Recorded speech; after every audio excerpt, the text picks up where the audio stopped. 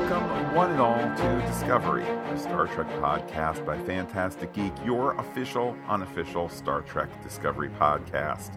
My name is Matt, and joining me, as always, is Pete. Welcome to the future, Pete A.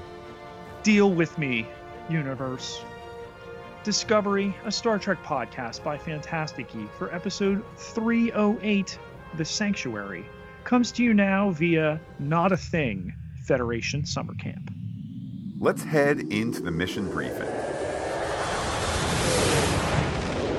Emperor Philippa Georgiou Augustus Ioponius Centaurus, Overlord of Vulcan, Dominus of Quonos, and Regina Andor lays on a biobed in sickbay and explains the status of healthcare in the Mirror Universe. But Dr. Culber wants to know when she first began experiencing her blackouts. She says she doesn't want help from the Oracle of the Mess Hall and Savior Man to the ship. He explains the early stages of brain dysfunction will be manageable, but if they don't intervene, she won't recognize the bases around her, not even herself. Indeed, Pete, she's aggressive, she's obnoxious, but there is that risk that she'll forget her own face eventually. Howl in the mirror, fine, she will get scanned. There's new sick bay tech that's going to scan her at the atomic level, and Burnham is there. She's not going to put up with Philippa's doo-doo. Burnham promises to stay there the whole time. Then once the lengthy scan starts, Burnham decides to step away. In the hall, Burnham runs into Book. Hey, he needs to go to Qui-Gon. There's trouble with the Emerald Chain. You know what? Let's take this problem to the Admiral. They do, and we get exposition about the changing climate in the homeworld for Book. The sea locusts that came out of the sea now savage the crops. The Chain and Osira had a solution. The transworms given up in exchange. But Starfleet simply can't help. There are 50 worlds just like this, most about to collapse, says the ever-haggard Admiral. Still, Saru suggests that Discovery can jump in as an observer and is ordered to be defensive only. Pete, this set up for later in the episode, as one often does in the beginning.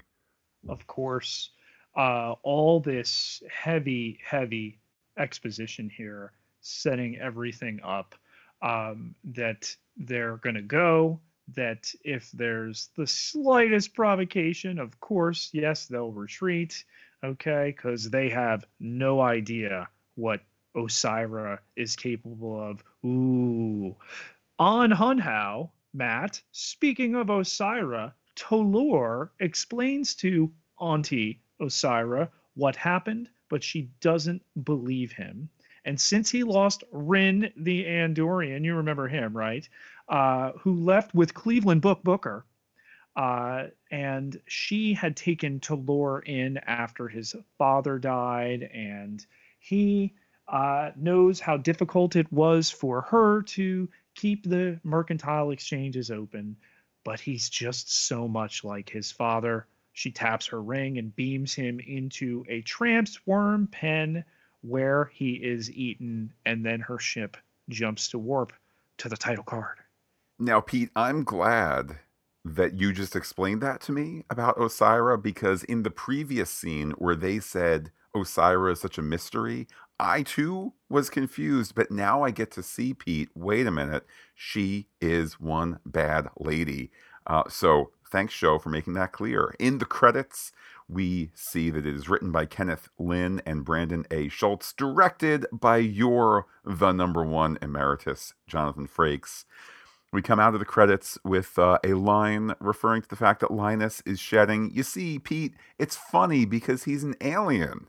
As for other matters, what are those warp words going to be? What are those words of action going to be? Manifest? Hit it! It's all a work in progress. Indeed, Pete. Much is a work in progress. In engineering, Stamets has an update about the burn. Pete, where did the burn actually start? The breaking news. We now go to Pete outside the courthouse somewhere in Philadelphia. Verumen Nebula, Matt.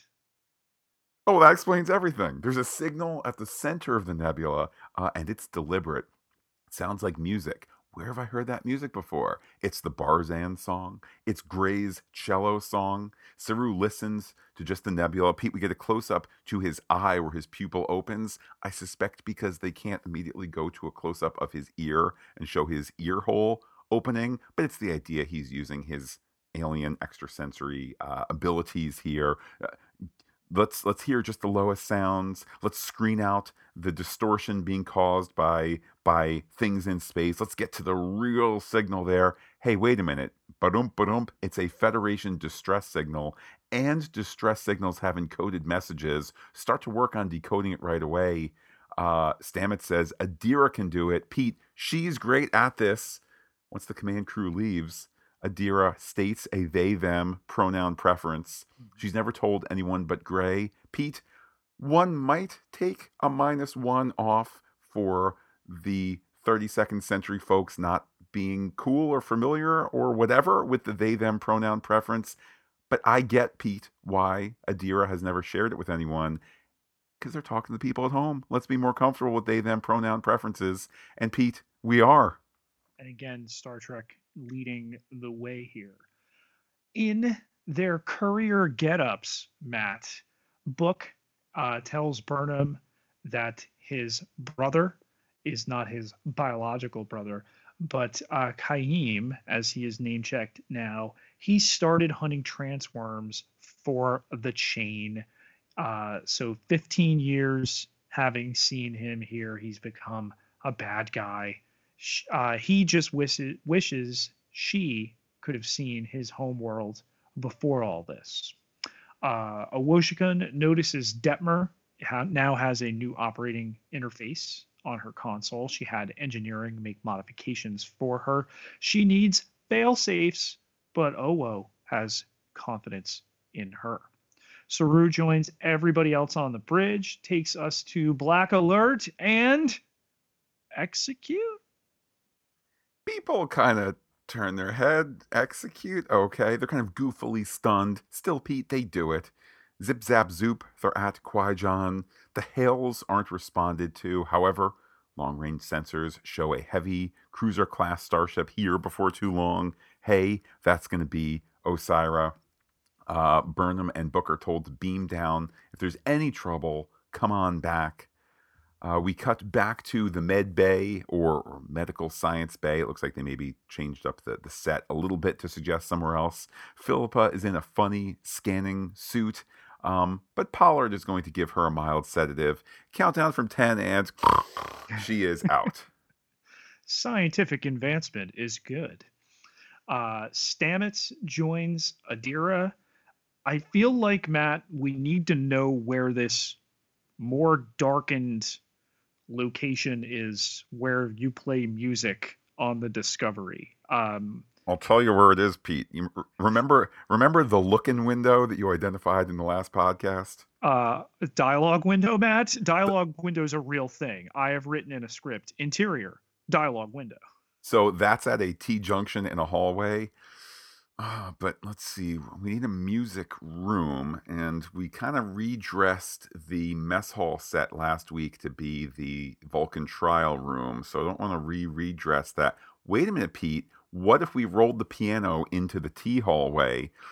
That's going to look like a hallway. Wait a minute, Pete. What if you couldn't see the hallways due to low lights? Boom! Music room on Discovery. We've seen this room before, though.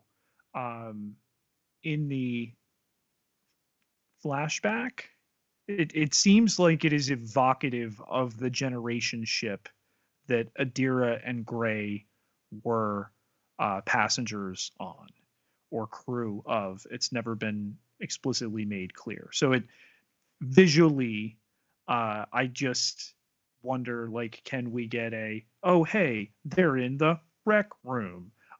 Saru to rec room, Stamets answers. Like, I don't think Matt and I intentionally mean to deride this episode, and I think it speaks to the tremendous nature of the balance of this season. But this is clearly the worst episode of Discovery this season. Not even number one, Matt, can save us from a number two. I would argue that this is the, shall we say, least great episode since the season one episode where they beam down to the planet Saru and Burnham and Pavo? yeah, was it Yes, it was Pavo, and Yeah. Hey, Matt. You know what that episode had too? what's that? It had blue CGI life forms.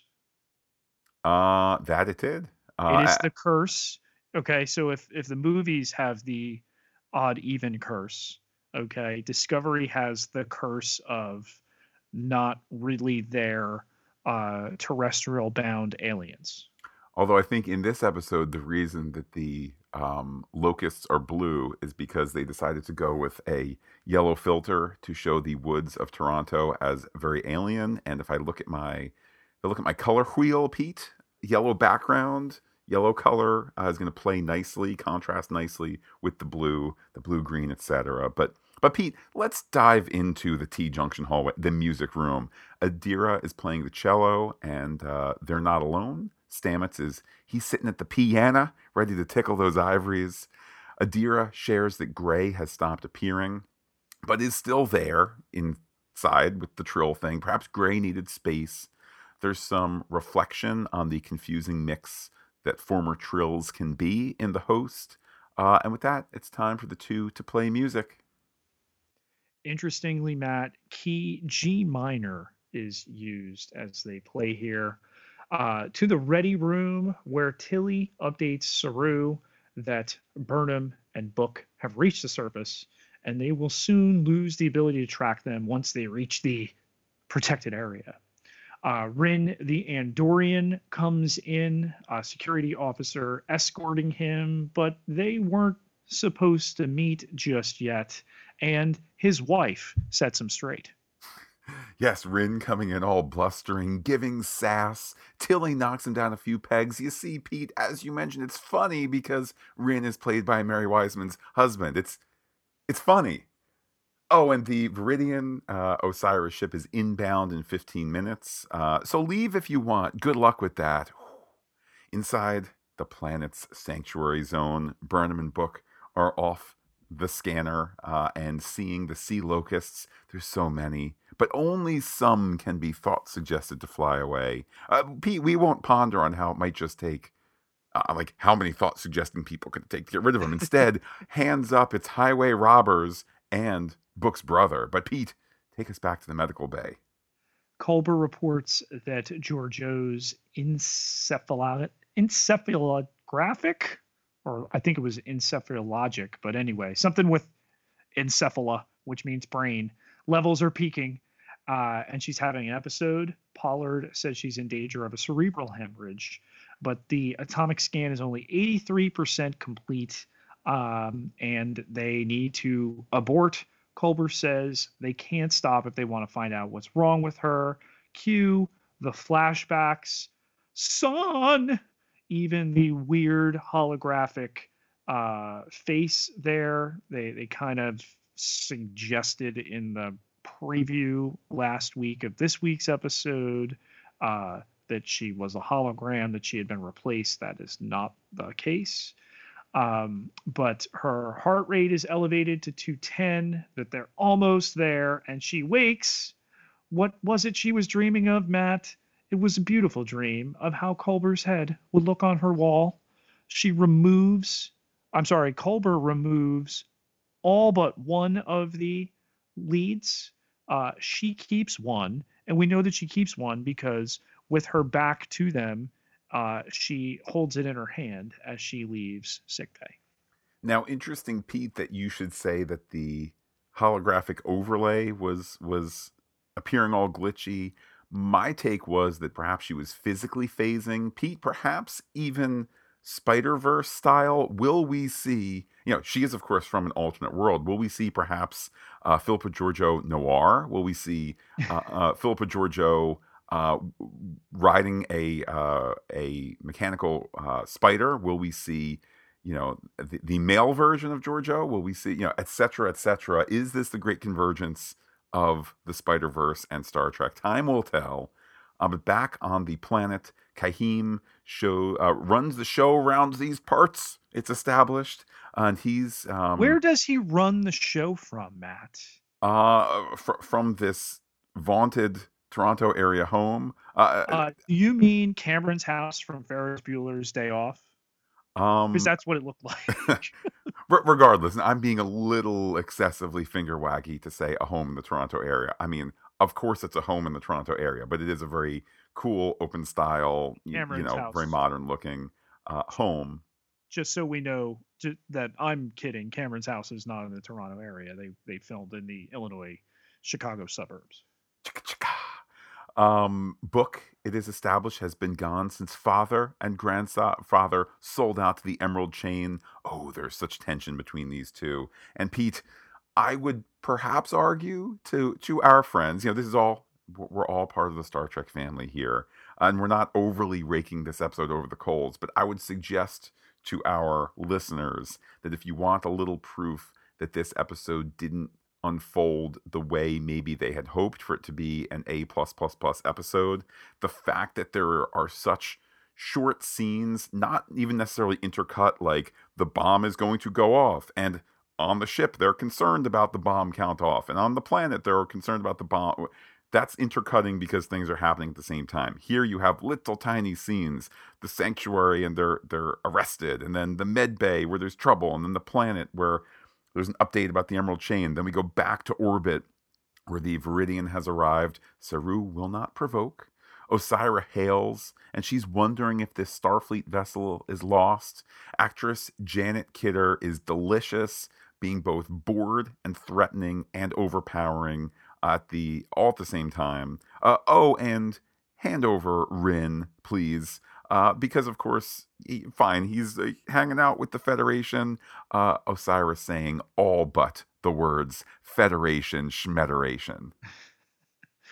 Meanwhile, on the surface, Kaim says that Book needs to give up Rin as well. So here is the intercut you're talking about.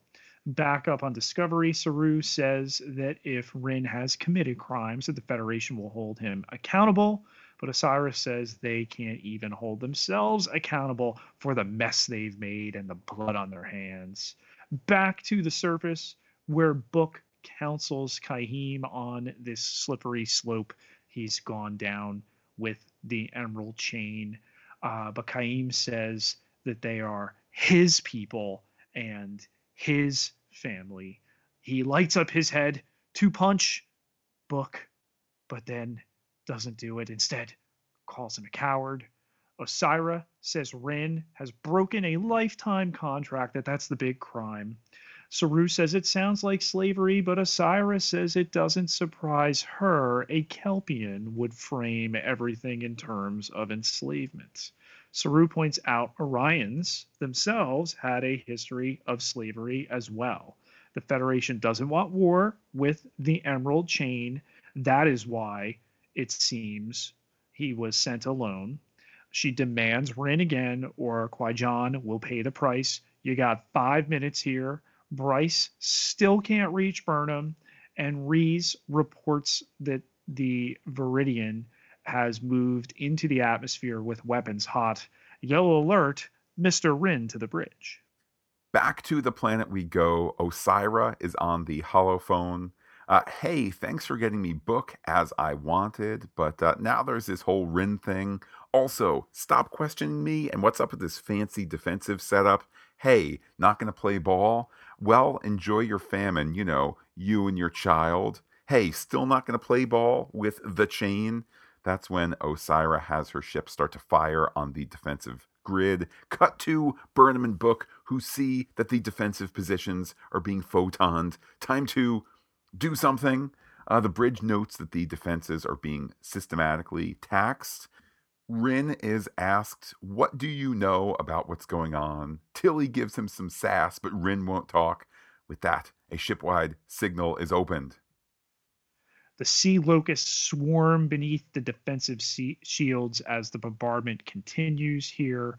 Bryce reports no word from Burnham. Owo notes these defenses failing here. Saru tells Reese to bring weapons online.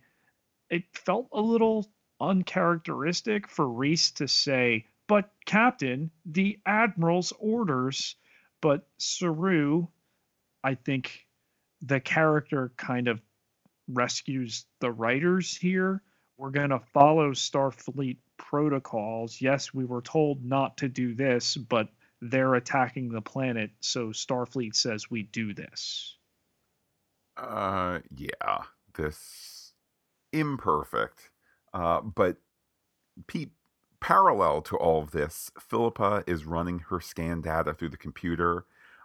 Pete, I must confess, I paused. I had no idea what the screen said, but luckily she can quickly read it. Turns out she's dying.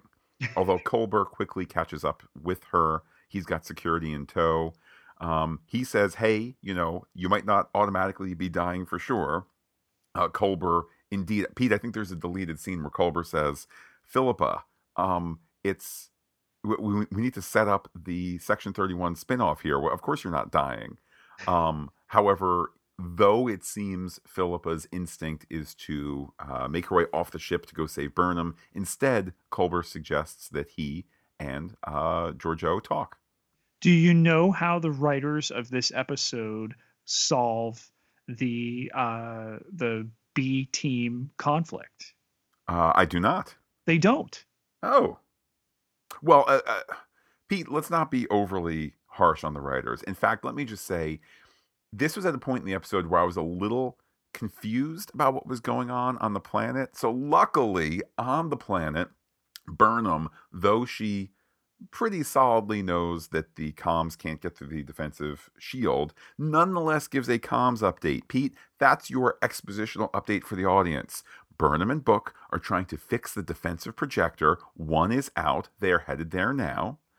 Back up on the bridge, Rin knows some particulars of what's going on, and that they ultimately need to find an offensive answer. That's to be able to attack Osiris' ship, but they can't fire from Discovery. So Tilly suggests the Detmer fly Book's ship, with Rin helping to target the soft spot on Osiris' ship. Pete, that makes Detmer the rogue one, because they're going to claim she was a rogue person. So all rebellions are built on hope. There was also, much like Reese kind of pressing Saru, there was a strange, hey, Lieutenant Nilsson is going to say here, if they fire on the Emerald Chain, it will retaliate on the Federation and lead to the next several episodes of storytelling. Yeah, Pete, this is an episode where you can see the undershirt showing through the dress shirt. That is to say, what you just said is totally true, that they explain why the thing needs to be the next thing, and it's very the connections are obvious and perhaps less organic than possible. With that, Pete, we cut to just what we were talking about, this attack from a non-Federation ship. Rin has the cat jump on him. He attempts to act surprised about this cat on the planet. Brothers and sisters find Burnham and Book, and they fight. Burnham only maybe kills one with a crossbow. It's fine. Back to space, Rin seems to act like he's terrified, and Detmer's glad that he's her co-pilot. Pete, why is that? Because, like him, she too has struggled with confidence. Yes, if you face something, you can beat it. Be brave just a little bit more. He stares at her and says, yeah. Detmer takes the ship to full manual, and Rin seems to act like he's all confused and scared. On the planet, Kaim attacks Book, has a knife to his throat, but Burnham has the really stylized, smooth rifle. Book is able to turn the tables, but Kaim can't give him up here. Above the planet, Rin points out the Viridian's weapon system generator. Tilly reports the Viridian is standing down after it's been hit.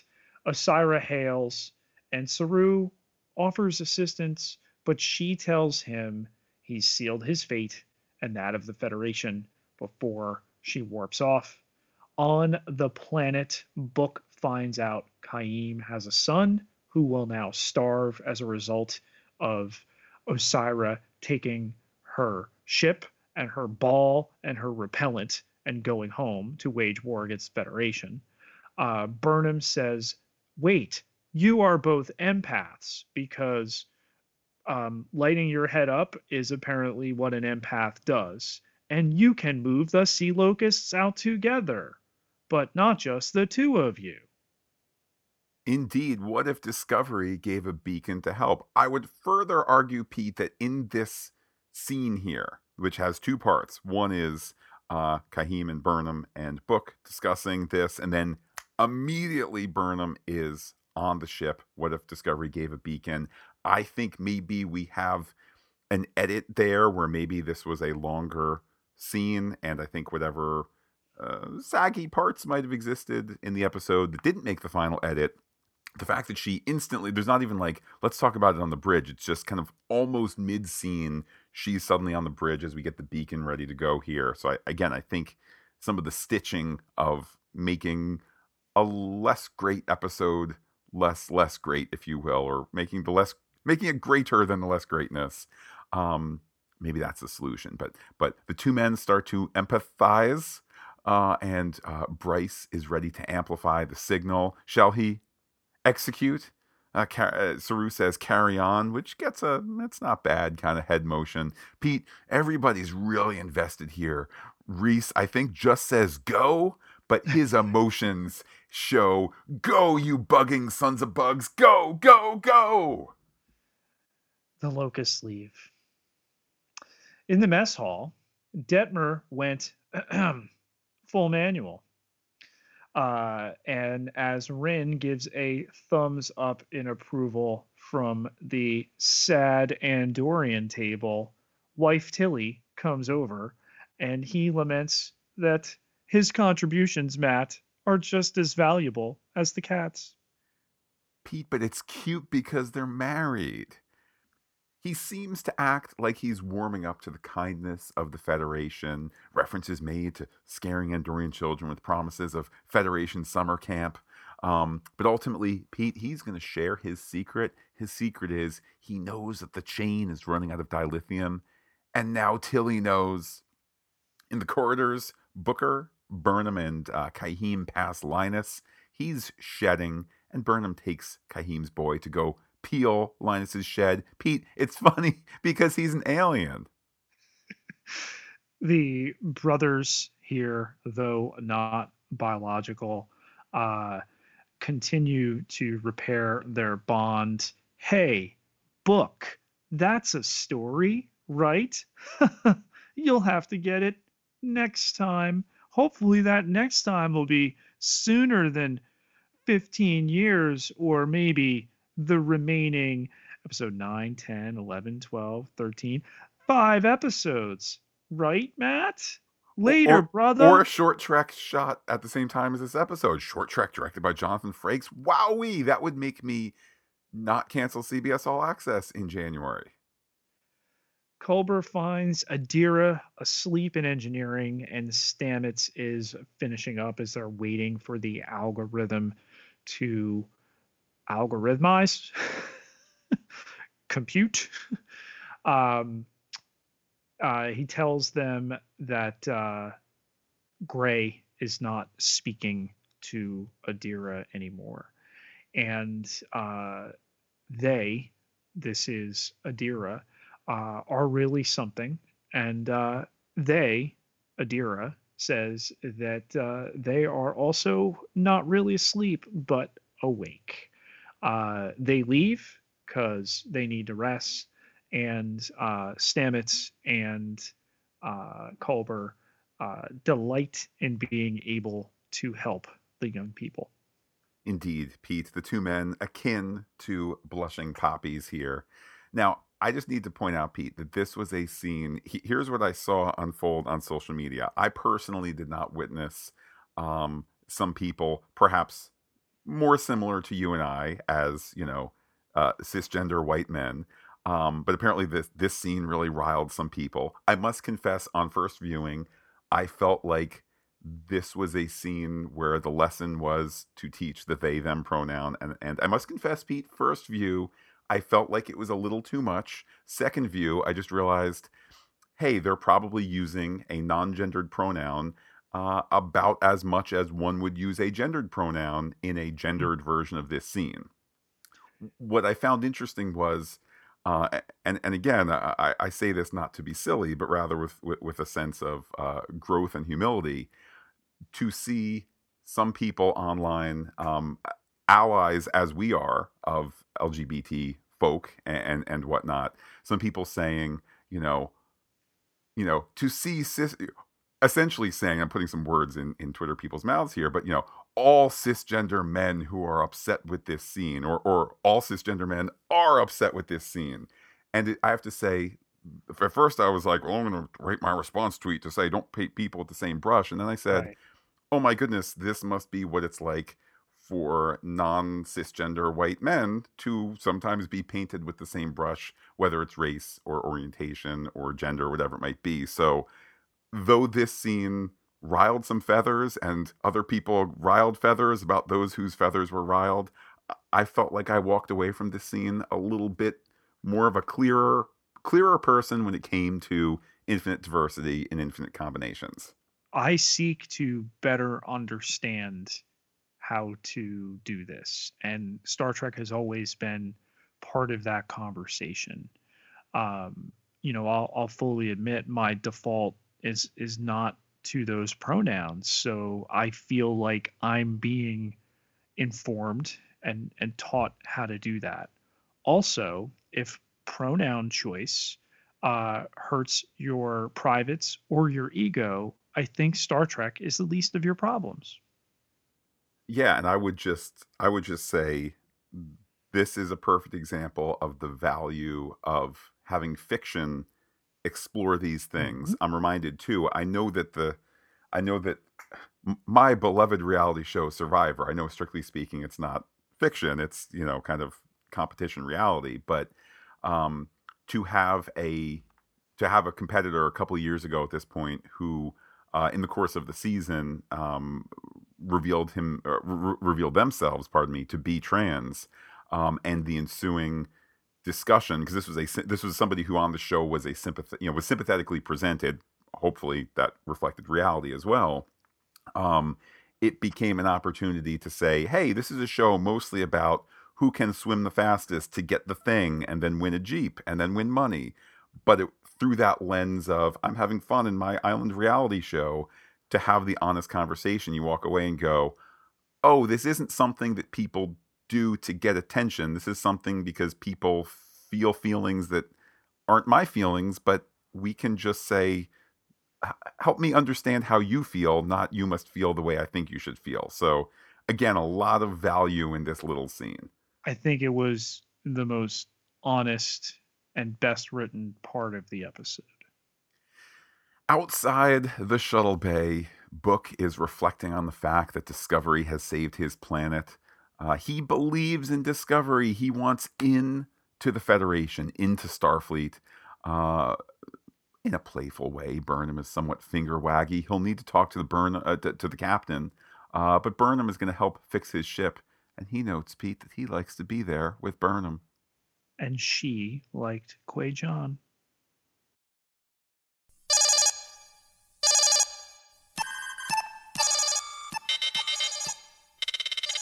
Pete, we have an incoming threat analysis. Can you start us with Ol Simple Talor? I Delore. Uh, we barely knew ye. Fed to a trance worm here. Matt, if you're gonna tell me they do a trance, maybe like have it make you do like more of a trance thing. Instead, I stand there for a second and I get eaten.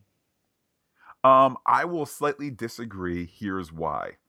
Yes, when given some physical distance, when given some opportunity, the trance worms, we've seen how they can turn you into a complete a dullard of a trance.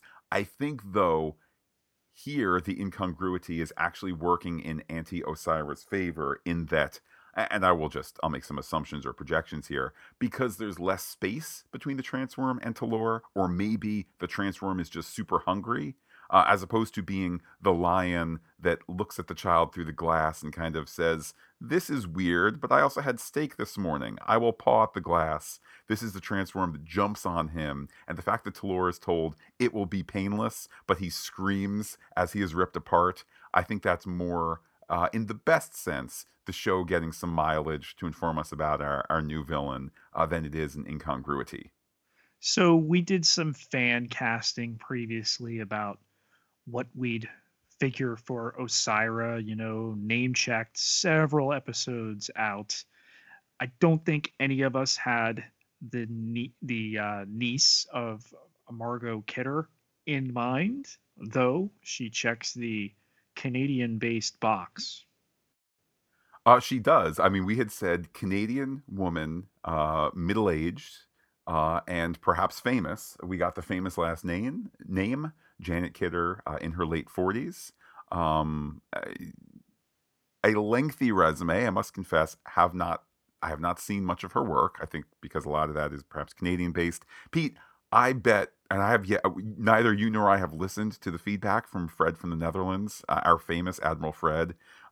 Perhaps he's familiar with her from La Femme Nikita, or perhaps I see she appeared in Man in the High Castle, of which I've seen some but not all.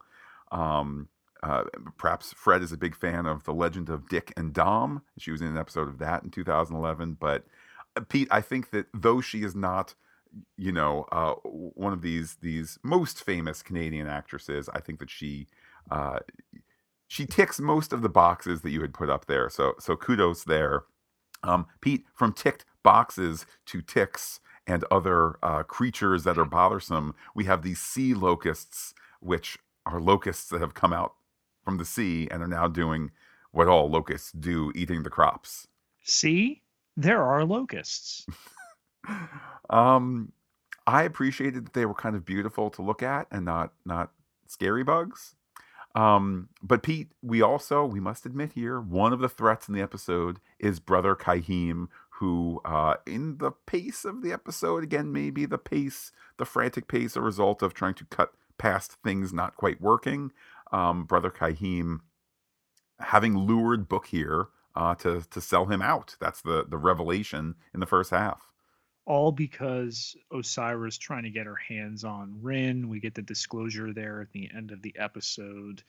Um, will we see Kaim back? There's more Book story, obviously, to tell. He doesn't know how T-Rex got the name Cleveland Book Booker.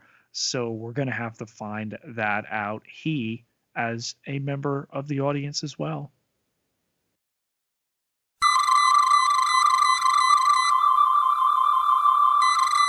With that, Pete, let's set our scanners all the way to some long-range theories here. First of all, any potential romantic past for Book and Kaheem? This is Star Trek. All loves are welcome. I did not get that vibe.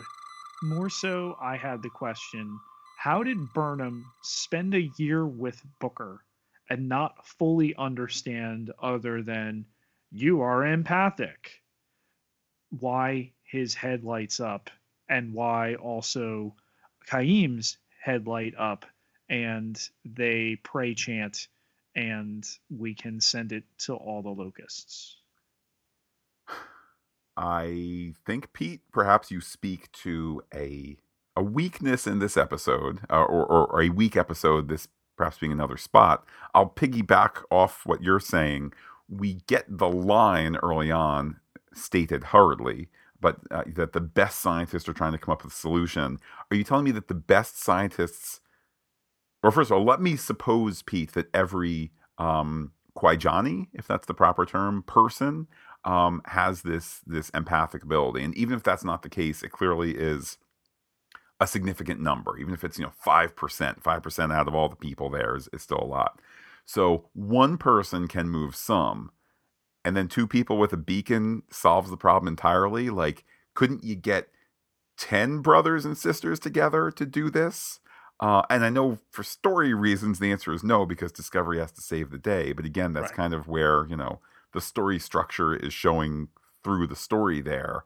Um, I'll add to that, Pete. You mentioned the wooden weapon, and maybe this is me being a little unfair, but are the wooden weapons that seem very low tech, very low prep from a production point of view, are those weapons perhaps undermade and maybe proof that this is a budget saving episode? It wasn't the best script. Yes, we're out in the Toronto woods, but there's not a lot of variety going on here. Is this a calm before the storm?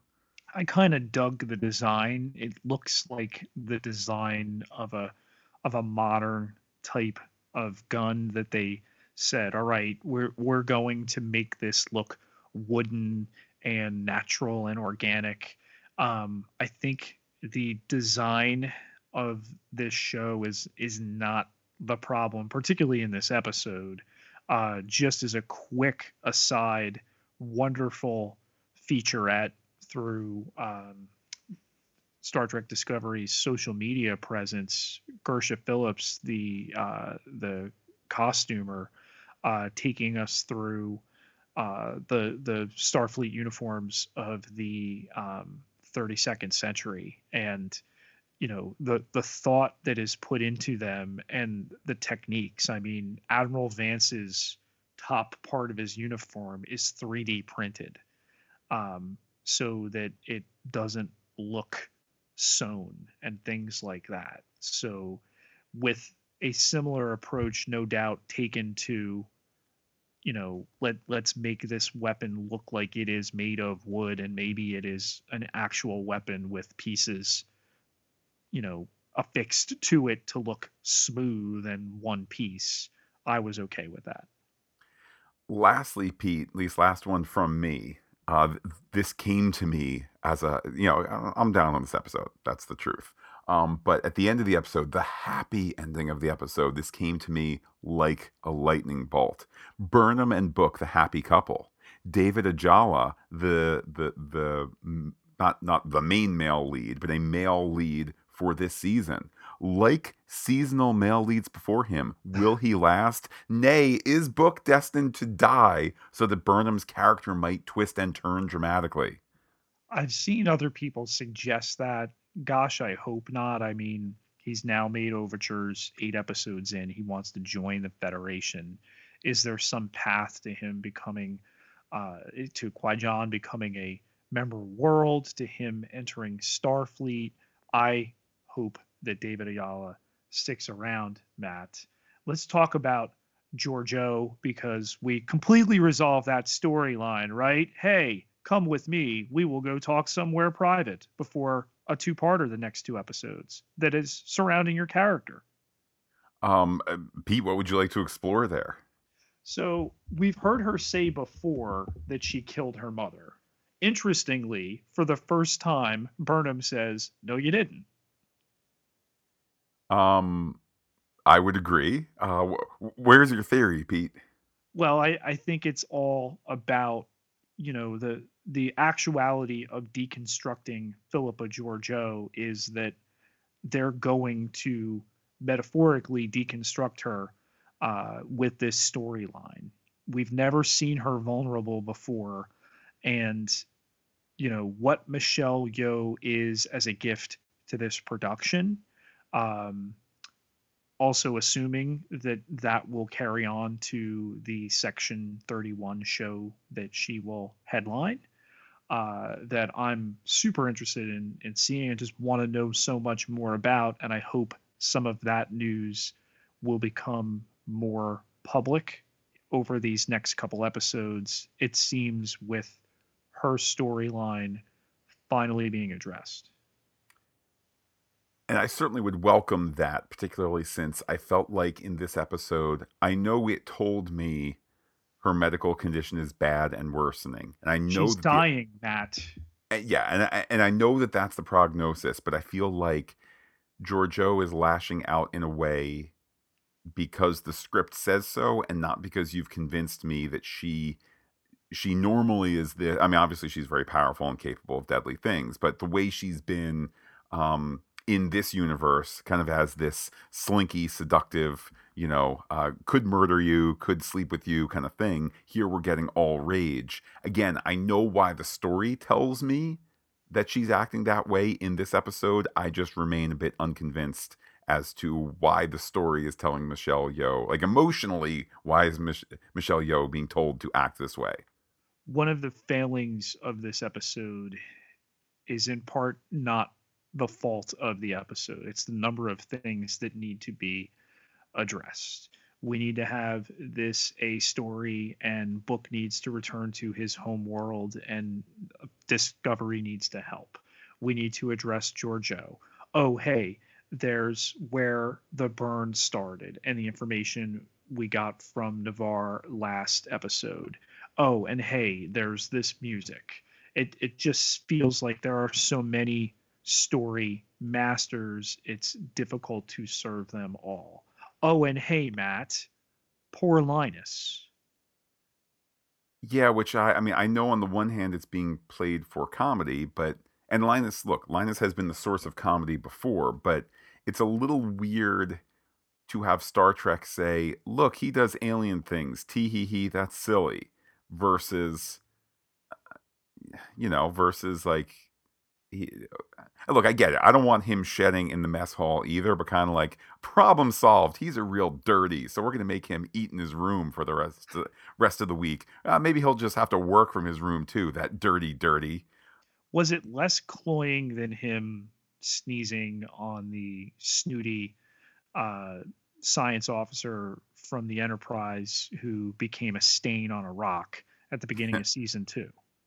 I mean, again, Linus is a comedic tool in the toolbox, but much like other things in this episode, just because you tell me, man walks into a bar, says ouch, that doesn't mean that I find it funny. Just like, Georgiou is so scared that she's only means, therefore she's really means. Well, I it didn't work for me. Same thing here. Frankly, I feel bad for Linus, who's going through a natural saurian thing that apparently happens yearly, and now it's like, let's go pull his face skin up again. It just didn't land for me.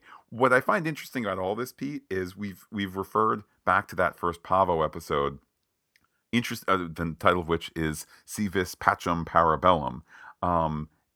It also, the 8th episode of its season, episode 108, it also the setup for the big things that are about to happen. I know that the subsequent episodes were not literally a two-parter, but we had Into the Forest I Go, and then, which was on the one end of the Klingon battle, and then the episode after that, Despite Yourself, which was kind of at the other end. So Yeah.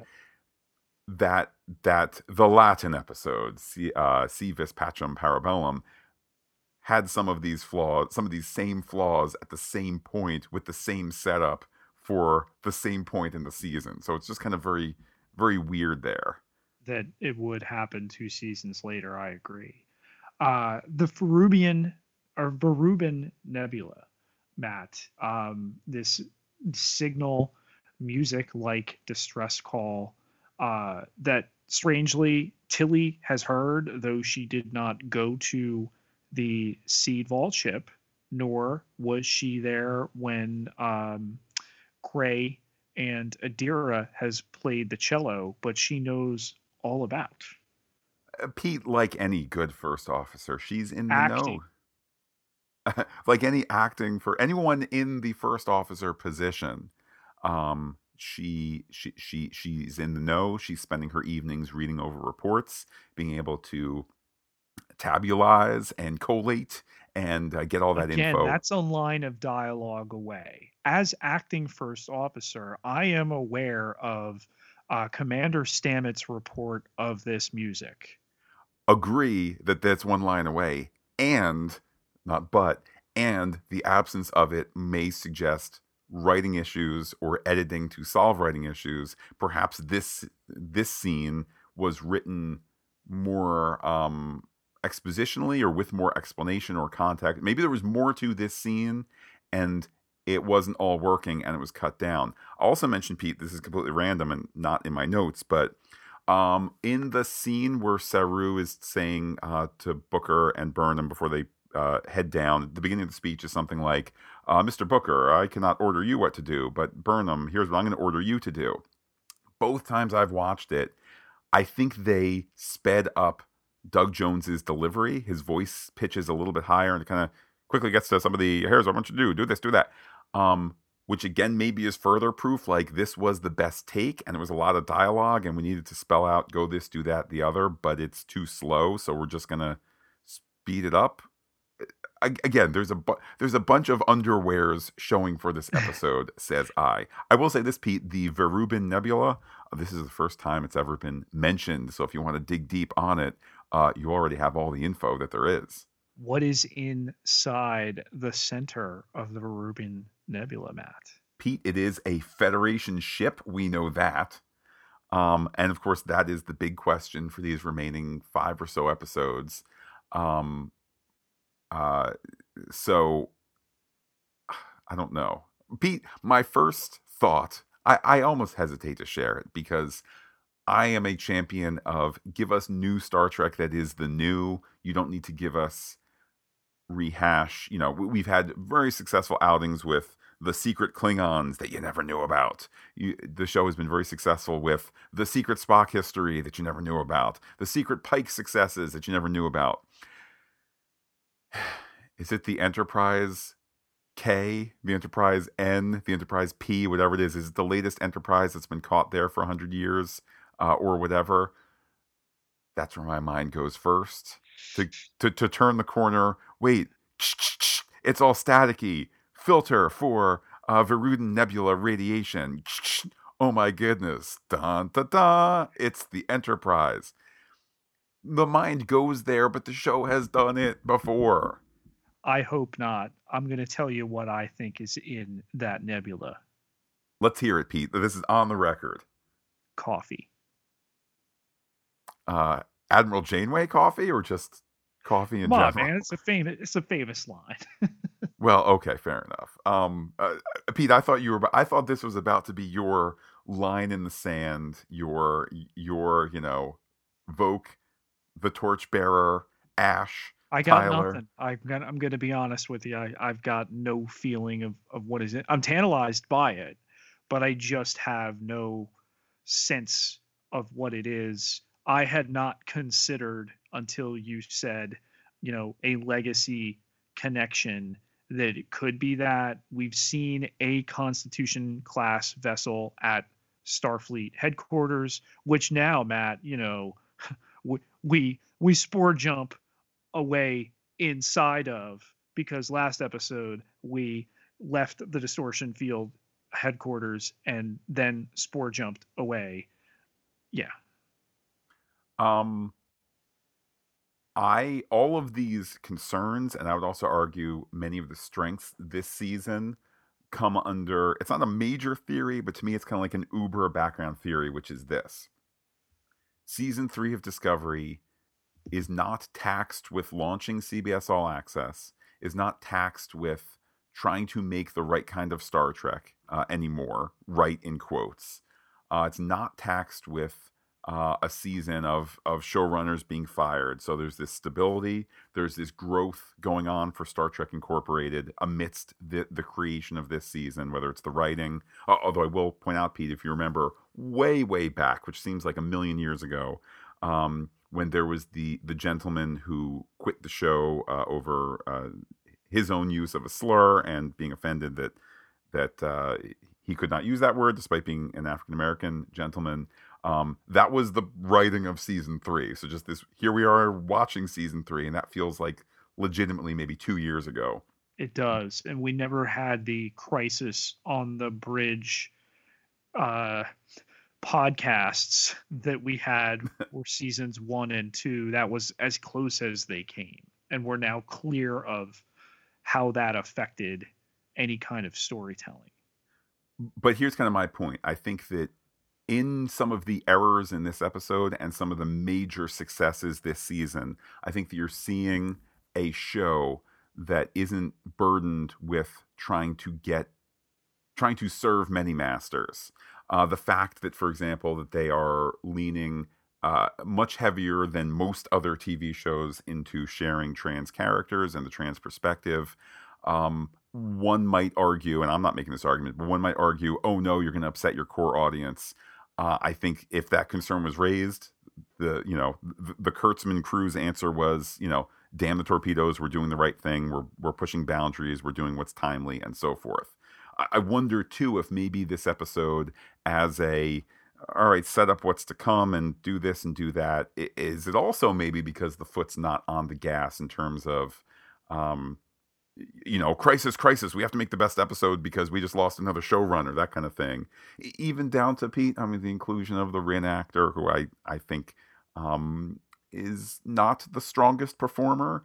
They're leaning into, hey, this is the inside joke that everybody's going to get, and things like that, as opposed to get me the best dramatic guy in Canada who can really push through that latex and give us one heck of a performance. The word, is it a title? Is it a name? T-Rex, Matt, with book. What's the story there? I'm not sure, but as I've said before, and this is not a criticism, Star Trek is interested. Star Trek would like to get to where Star Wars is, where you say a thing and go, I don't really know, but somebody's going to pick up that baton at some point and do the comic, do the mini episode, do the role-playing game add-on module, do whatever it might be. So if this is just background for the sake of background, okay, fine. If it's an opportunity for, as I half jokingly, half seriously said during the recap, if it's an opportunity for the short trek that was shot, as 10 extra pages of script in this episode, but it was going to be shot for the purposes of a short trek, so be it. Maybe it's set up there. And if not, maybe it's something that we get in the future. Maybe it's a novel, etc. The Gray not speaking to Adira, they compare it to hiding, that he's hiding from them. Is there a connection with the melody? I don't think that there's a connection to the melody. I think the melody's inclusion in this episode is more to bring, to remind us through sound, and not just in the scene of I heard this once, I heard this, kind of in the montage of previously on, if you will. I think that it's meant to further remind us that this melody is here and whatnot, and frankly to give us a Stamets scene where he's helping guide Adira in that paternal sense. As for why Gray is gone, I mean, again, I return to the idea we're running short on episodes. Now, we're not running vastly short. We have 5 to go, but are we going to spend a lot of time with, oh, look, there's a new problem with Gray and the symbiote, and that's why he's not back? Perhaps not, but time will tell. Osyraa has seen Discovery now. She has communicated with Saru, a Kelpian captain. She noted his race. We know that Kaminar joined the Federation. Did she just jump off to go cause problems with his home planet? I think she's headed back to Emerald Chain HQ in order to, she's limping away, but limping away in a supposed position of strength. The wonderful line, perhaps the best line of the episode, you will feel the full weight of the chain. So I think that she's gone to go get reinforcements, and whether they're headed to Kaminar or Federation HQ or the most outlying of the 30 some odd Federation worlds, I expect a big old fleet of Syndicate ships to be coming after, our side in the near future. Lastly, Matt, what should Saru's catchphrase be? I don't know, but I have the confidence just from this is silly and nobody knows what's going on to, oh, that's better. I mean, it's played for a bit more comedy than I care for, but this is a tight bridge crew. This is a family. And I think that they're working towards whatever that one is where we're going to go, yeah, that's it. Sakatumi. Maybe it'll be Boldly Go. Speaking of boldly going, Pete, our opportunity here to thank everyone who boldly goes to patreon.com/fantasticgeek and helps keep us listener supported, particularly as we have been chugging out some larger episodes lately that require more storage, and the bleeps and the bloops and whatnot. That support counts now more than ever. You are making that possible. So we ask you, what is the value, the amount you place on our content? Whether it is getting exclusive uh, content via patreon.com/fantastic geek, whether it is getting early listens and looks at what we do, we try to give as much as we can back to you. With that, Pete, let's go to Hailing Frequencies. Hailing frequencies open, sir. We start with our Twitter poll, and in response to some discussion from last week, Pete, I avoided a clear 4-3-2-1 under the suspicion that anti-Discovery folks just look for the hashtag and vote for the ones. So the choices were, from top to bottom, or what did you think of this week's episode? It's complicated, got 25%. Someone will get demoted, got 8.3%. Mesmerizing, because they're mesmerized, got 50%, and then Green with Envy got 16.7%. We heard first from James, it's at Big Killin, who says, another terrific episode, so many great characters. Any chance Saru lands on Smack That? Anyone that's had to make a parent go to the doctor was triggered by Philippa. I Killed My Mother is the new Live Long and Prosper. Can't wait for your thoughts. Pete James continues by saying, weird theory. Maybe I missed something, but this season hasn't had a straight male human character with any significant speaking time. I think the Kovich is an AI, so he doesn't count. Would the writers have done that by design? So your thoughts, Pete? I mean, I don't know that anybody's keeping score from that perspective. Like, all right, you didn't do that. So there you go. I think that all the character choices have been made organically and authentically rather than forced. You know, for as much as we're hearing grief from these chuckleheads on Twitter that pronouns make their wee wees hurt, um, you know, that is proof that the show is doing the right thing in terms of the social commentary. And I would add to that, I mean, I think Star Trek at its core, that sort of thing is obviously not at the center of the show, although obviously historically, you know, the white male captain has been a thing. Also, too, I would suggest perhaps to James, yes, I would agree, straight male human character.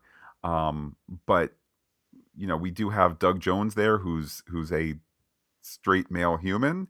That he is in prosthetics, you know, obviously makes the character not Right. human. But Pete, your thoughts? Again, I come back to the words of Wilson Cruz, who I think is an excellent spokesperson for the show, for Star Trek in general, and really as an artist. This show looks like society. So that's all I need. I feel comfortable in his comfort that it is reflective of the world we live in, and really art should be. Back to the Twitter comments here. We heard from Andre Yeager, that's at Dr. Polo 1983. Loved the episode. Curious that the origination point of the burn and the music are tied together. We also have more book history. Will he be the newest member of Starfleet? Will Osira really declare vengeance on the Federation with a dwindling supply of dilithium? Which is a good question, Pete. You know, what resources do they have to actually fight the fight?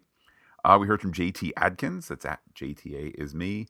Have to admit, the floating magic sea crickets felt like an out of left field addition, and the solution of their relocation odd and small. Happy with several of the character arcs, but as a story, it felt like the ep was trying to do too many things at once. These things happen. We heard from Boldly Going Wherever. That's at KCLYLE1. Cool to see Book's homeworld. Great scenes with Adira, Stamets, and Culber. Were the weapons on Book's planet basically crossbows? I would say yes, Pete. Detmer seems to have gotten her wings back in some great action scenes. Not my favorite episode, but good. We heard back from JT Atkins again. Lots of things set in motion, impatient for what's next. In the meantime, it's nice to see Detmer fully back in the pilot's seat. And Pete, he tagged actor Emily Coots. We heard from Brett Desmo Williams. That's at BWDESMO. Another great ep in the season. Hugh and Georgiou need a medical CSI-like buddy cop spinoff. Loves Stamets' response to Adira's they-them request. My crush on Detmer is cemented. Oh, who didn't know the song would be a signal? And 2 to go here, Pete. We hear first from Spider-Ham Lincoln. That's at TessLC139. Not my favorite episode, but it had its moments. Notable positives. Stamets and Adira, Culber and Georgiou, Tilly and Saru, and especially Detmer on the Century Bird. Yes. Looking forward to Saru's eventual captain's phrase. Next episode looks great. And lastly, Pete, we heard from James Otis Hall III. That's at TXCalPatty72. I'll do it manually. Got to do it manually, baby. Scott Lincoln writes in to Facebook as well, to our post from last week's episode, Unification 3. Currently listening to your podcast of this episode, you briefly discussed the different first officer options instead of Tilly, and you talked about Dr. Culber and how medical personnel in Starfleet do not typically enter a command track. Respectfully, I could think of a couple examples. Admiral Leonard McCoy, The Next Generation, Encounter at Farpoint. He had a high rank, though he may not have been in command of anything or anyone. 2. Captain Beverly Crusher, USS Pasteur, alternate timeline from The Next Generation, All Good Things. Number 3, Commander Troi taking and passing the bridge officer's exam, though she continued as counselor, an offshoot of the medical track. There are likely other examples, though it's clear that most medical officers in Starfleet do not pursue a career in command. Great podcast, as always. I will concede those points. I will say maybe Admiral McCoy was in an admiral, though in a command position, it might have been Admiral of the Medical Corps or something like that. But some great evidence there nonetheless. What else do you have, Pete?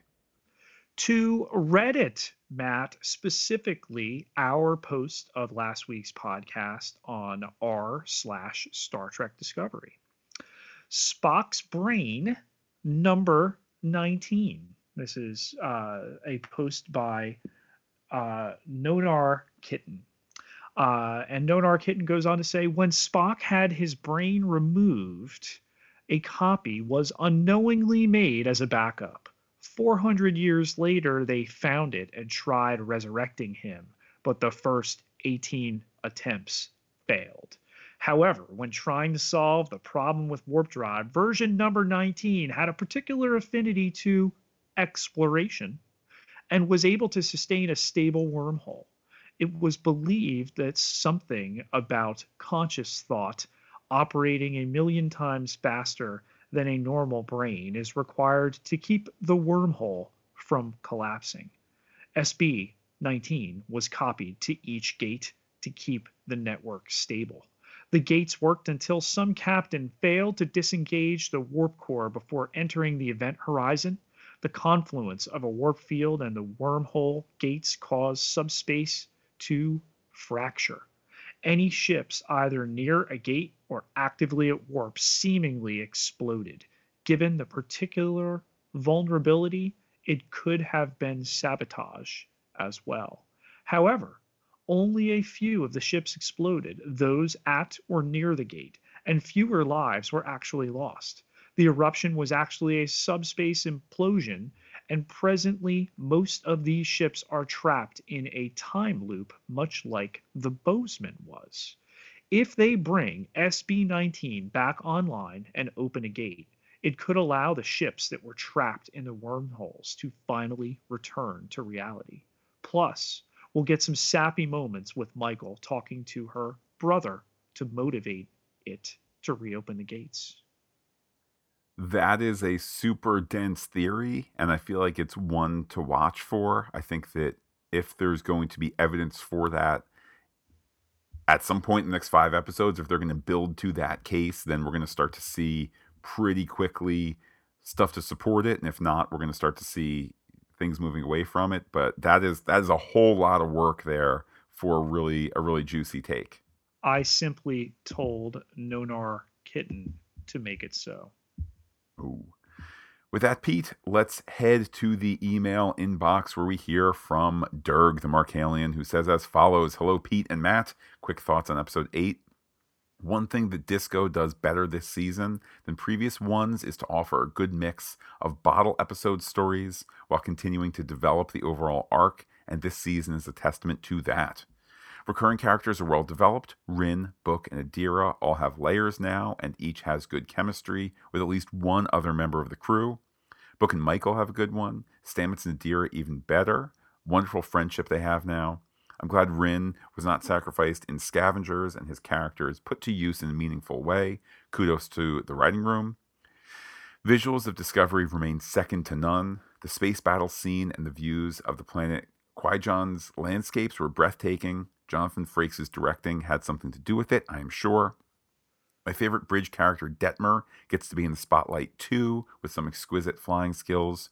Her screen presence in scenes where she is featured is something to behold, and Coots is a great actor in my view. Book's ship engaging the fight alone seemed a bit contrived for me, but I think we all knew Osira would blame the Federation anyway. Maybe I missed something. I'll take it because those battle scenes were 5-star action scenes. Osira was a little cartoonish as a villain for my taste, but I am more than happy to chalk that to the fact that everything cannot be perfect for a fan who watches. I'm sure others liked her character. I'm really excited to listen to you guys take on the episode and resume my favorite activity of the week, which is listening to your Fantastic Geek podcast episode. Thank you, Pete. That from Durg the Markalian. Wow.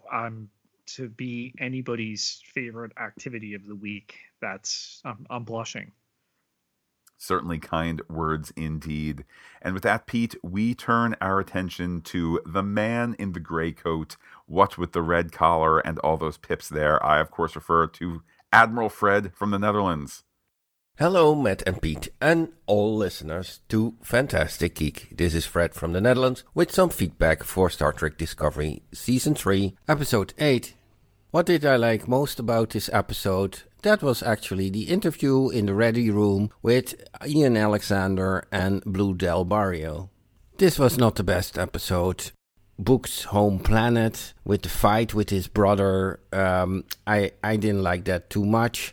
I had a bit the impression of the last season of Killjoys, where the quality of the storytelling got less and less. And then that whole thing with that infestation on this planet by these beautiful floating plants or animals. And at the end, the two brothers were able to just convince them to go back to the sea just by their empathic powers. What the heck? And the Discovery had to boost that? Really? And are these two brothers the only two empaths on the planet? Couldn't they boost it with just more people? I found that all a little bit far-fetched. I also have some problems with Odessa. She is not really convincing. I mean, it's just in the acting or something like that. Doesn't really feel like a real threat. The whole thing about Georgiou is getting annoying. They can speed that up a little bit. But if we see the ready room and we also see scenes of next episode, we probably will get more insight into that next week. What I did like is the interaction between Tilly and the Andorian and Detmer. That was quite okay. Piloting Booker's ship and the way she did that and the success she had with it is probably very good for her self-esteem, something she probably really can use at the moment. Okay, I will stop my rant here and leave the positive feedback to others. Greetings, all the best, Fred from the Netherlands.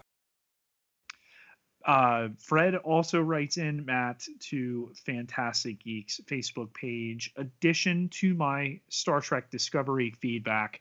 As can be heard in my audio feedback, I was not that happy about this episode. Now, realizing that it was directed by Jonathan Frakes, that is an extra disappointment. Normally, his episodes are top notch, or also possible, I just don't get it. As discussed in the podcast already, obviously, Fred not knowing that when he shared the info, but yeah, I think this is an episode that just didn't gel, and that happens sometimes. And I think also, I wasn't completely joking when comparing it to episode 108, the 8th episode of the first season. I think just in terms of the structure of a season, I think that we are setting up the last third here, and not just in a mathematical sense, but I think that we're setting it up, and it's kind of like certain episodes got us here, and then this is the episode that needs to be the pivot point, and this is the episode that's got to crank out certain things that can then be fully explored or fully unleashed in the next 5 episodes, and it has a somewhat inglorious job where it's like you have to do these 15 things to set up 5 hours of entertainment after it, and if it's not a great pivot, well, that's just how it is sometimes. You're the hinge that allows the door to open, and if the hinge is squeaky, sometimes that's the way it is, but the door's got to get to where the door's got to get. It's true, all of it. Pete, how can people earn Admiral status just like Fred? How can they be in touch with you on Twitter? You can find me on Twitter at Peter, Pieterjketelar, Ketelar, 11,732 followers. Can't be wrong. And while I'm personally on Twitter as Looking Back Lost, do be in touch with the podcast. Comment on FantasticGeek.com. Check us out on Twitter, Instagram, Gmail, where we are Fantastic Geek as well. But wait, Pete, there's more. Facebook.com/FantasticGeek with the PH, all one word, like it today. For those listening on the Pop Culture Podcast feed, we'll be back in the next day or two to talk the latest exciting chapter of The Mandalorian. If you're here just for Star Trek, we'll be back next Saturday. That's 12/12. Pete, that's 12/12 in Europe or 12/12 in these United States. Either way you want to do the order, it's the same. It's magic. We're all coming together. But with that, Pete, it's time to say adios for this episode, and I will do just that and leave you to the final word. Hit it!